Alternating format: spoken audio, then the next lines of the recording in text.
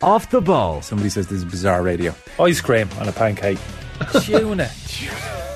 He's brought shame to the whole town, village where he lives. Subscribe now to the OTB Football Podcast stream wherever you get your podcasts and download the OTB Sports app. OTB AM with Gillette.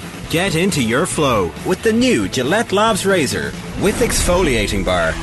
Fresh in the door from Sunny Marbs, Kathleen McNamee. Good morning to you. How are you? Morning, guys. Yeah, I'm all right. A bit tired, but hopefully make it through this and then just crawl into bed. Left Marbella at 2 a.m. So, yeah. Right. Jesus. Yeah. What time was the flight? It's been a long few hours. What time was the flight? Oh, great. Dodgy internet in some unknown part of the... You back? You're back, Kathleen? I'm back. I can hear you guys. Great. Yeah. What time was the flight? The flight was at 5 to 6. Oh my God. Yeah. So these are first world problems. These are honestly first world problems. Like, she's a young journalist jetting off Spain to watch the team she loves. You know, she's not complaining. I have to agree with Johnny on that, to be fair. It was tiresome at the time, but pretty good.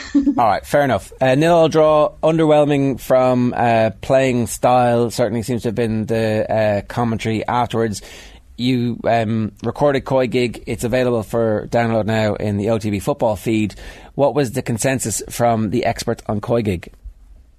I think much the same as what you guys were saying this morning. I think maybe what we took away a little bit more was that this was an opportunity to see the new girls in action and also see some of the people who are maybe still trying to prove their point about why they should get on the plane. So we all know that, you know, Katie and Denise are definitely going. But what about your Abby Larkins, or what about, say, someone like Aoife Mannion, who we hadn't seen in an Irish context before? And this is actually, yesterday was the most amount of minutes she played since she did her ACL in February. So considering the performance she put in, it was quite impressive.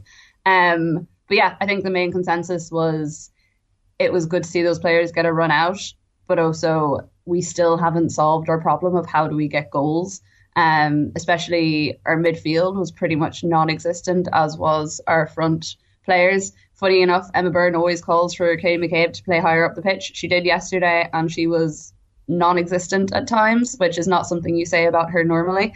Were they bypassing midfield, Kathleen, or is it more that the midfielders just didn't have the confidence to get on the ball? Or why when you say non-existent, why non-existent? So it was either that they were doing long balls up from the back, which is something that we have done for ages, and we were like, I actually was vaguely impressed that we weren't doing it as much yesterday as we normally did, and Vera did say to me that it's something she had been working on. But it was also just China were pressing us so hard in midfield that there was just no opportunity for the likes of Denise to get on any sort of balls. And also it's just this weird system that Vera likes to play with, 5 at the back, and then Heather Payne is that lone player up front, which makes no sense. Like, I love Heather Payne. I think she's a great player. I think she deserves to go Australia, but she's not a proven goal scorer. Like, I think she'd make so much more sense on the wings and doing those runs. Like, most of the time, if you look at the Irish heat maps and the players who have worked the most during a game, she's only second to Denise O'Sullivan. So she's a great worker on the pitch, but she's just not, like, she had some chances yesterday and she just fluffed them completely. The other part about this is that, like, ultimately it doesn't really matter. These are friendlies in the build up to the World Cup. Try and make sure that you find some new players. Make sure your key players don't get injured, but are in something approximating form. And the 2 games against America are going to be an opportunity for us to have a backs to the wall preparation for our games against Canada and Australia. Yeah, because I was listening to you guys saying it didn't really matter earlier, and I kind of disagree in that, okay, yes, in the grand scheme of, we're not going to remember this match in like 5 years' time, probably even in 2 years' time in terms of the score. But in terms of working out where this squad is right now and like who's the starting 11, who are the players that are going to make it, who are the ones that aren't, I do think it was important. And I have an interview coming out with Vera later today, which you can get across Off the Ball on all the social channels. But she was talking about the reason why she picked like a Germany and a China to play, and why she wanted to play France, and why she wanted to have, you know, an African opponent. And she has very carefully mapped out this route to the World Cup, and she's very carefully mapped out exactly what she wants the players to learn from each team, and I think we don't have a lot of depth in our squad. We have a good enough starting 11, but we don't have a lot of depth, and that's why it's exciting to see players like Aoife Mannion coming in, because I think she does give us that.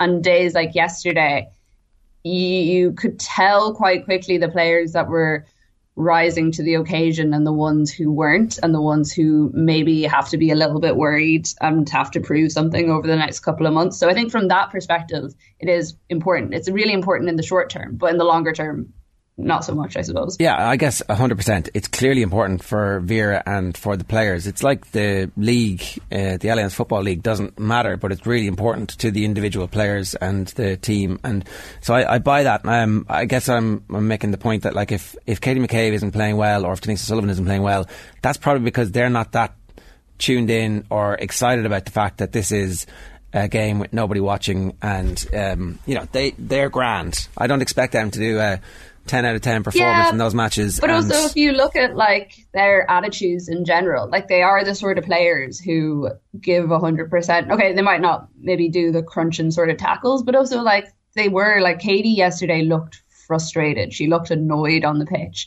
And I don't know if it's a combination of not getting the balls she wanted, or if it's like the club stuff coming into it as well. So like, you also, as much as Katie is definitely on the plane, you also don't want your captain and your main player coming off the pitch frustrated, no matter if it's a friendly or a World Cup game or whatever it might be. Is that the end of the experiment of her playing further? So when you said she played further afield, was she playing on the left of the three in midfield, or where was she playing?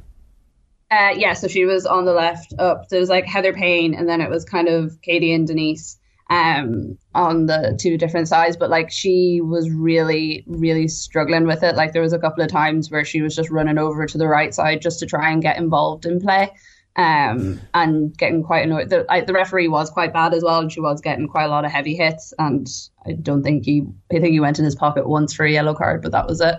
I don't know if it's the end. It was interesting. Emma Byrne has always called for Katie to play higher up, and she was eating her words on Coigig last night, because the issue is we just don't have the service to get the ball to players like Katie when she is playing there. So she's got to play left wing back, and we've got to run the game through her. And maybe that's one of the conclusions that you draw from matches like this.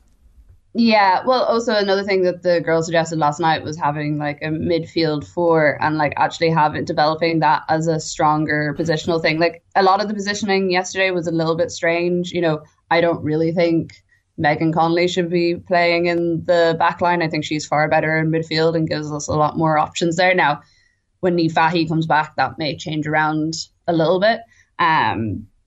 But yeah, Katie up front yesterday, it just didn't work unless you're going to put her like full on striking position and give her free rein to run as much as she wants. I don't see that position working for her all that much in the future. It's a tricky one, in fairness, because you know she's also brilliant crossing ability and a wizard of a left foot if you're going to be putting the ball in the box. But if the game is bypassing you in midfield, then she starts getting frustrated as well. So and I think that's the point of these games, though. Yeah, and maybe as well, you're kind of cutting your cloth in terms of who you're playing against. Maybe in different games she might use her differently, but that's a massive challenge, because she's going to be under so much scrutiny, Vera, in the sense of you're not getting the best out of Katie McCabe.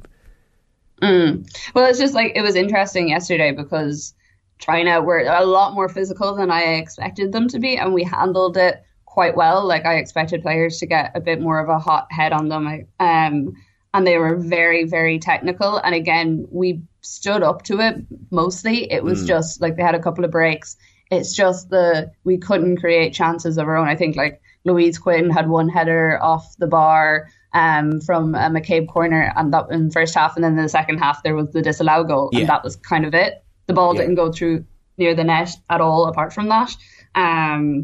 So yeah, it is an issue, and as we always say, like it's fine having low scoring games and it be 0-0 or 1-0, but also we still need to get that one goal, and that has been the thing that sunk us in the past. That's why these games are useful as well, in the sense of you watch the video back and you're like, why are we not creating anything here, and you work on it. Yeah, and but we're not a particularly creative team. Like we're our best case scenario is 2-0 all draws and a 1-0 win in the World Cup. Right, like I think it's important that we temper expectations that this is going to be some kind of chrysalis-like emergence of a butterfly team that is the Harlem Globetrotters equivalent of. It's not going to happen. Like we got here by fighting and clawing our way through the group, and that's what we should expect. And like, that's the stage of evolution where the team is at the moment.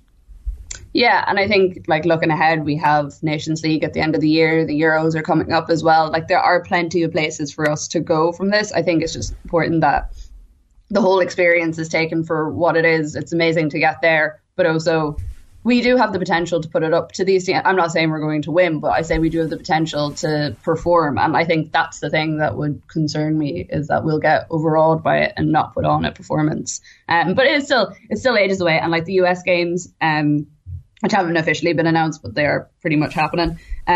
Those will be great, because those, I think the two stadiums are like 20, 30,000 that they're playing in, and US fans turn up for those games. Like, that's going to be one of the last few times they'll get the chance to see them before they go to Australia. So they'll probably be packed out. And that is great preparation for us then heading into the 80,000 cauldron that will be that first opening game, which actually, for any fans still looking for tickets, another batch of tickets are going on sale at 1:00 Irish time tonight, if anyone's looking. You'll be long in bed by then. I will be in bed about 5 minutes after this chat. Right. So all in all, slightly disappointing performance, plenty of information and data points that Vera Pauw certainly will be able to take as something from this, and we know a bit more about now the squad depth, but that's about it in terms of learnings from this. Yeah, I think probably the main learning I got was individuals. So Aoife Mannion was really, really good, and was talking to her afterwards, and she knew she was good as well. And then also Marissa Shiva, don't think she got enough time, and we go on to this a bit more on Coigig, but don't think she got enough time on the pitch, but she had some really interesting plays with the ball. So I think I'd like to see a bit more of her and see how she fits into the squad. Mannion's on the plane, is that what we're assuming? Pretty much, I think. Right. She may even have played her way into the starting 11 if she keeps it up.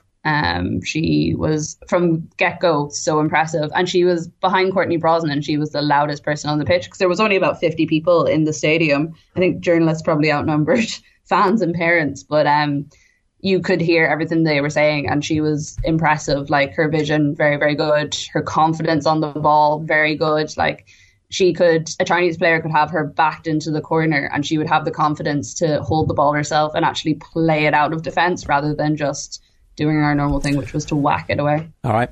Good stuff, Kathleen. Enjoy the sleep, and thanks very much for joining us. Thanks, guys. More Kathleen McNamee goodness on, of course, the Coigig pod, which is available in the OTB football feed. OTB AM with Gillette. Get into your flow with the new Gillette Labs Razor with exfoliating bar.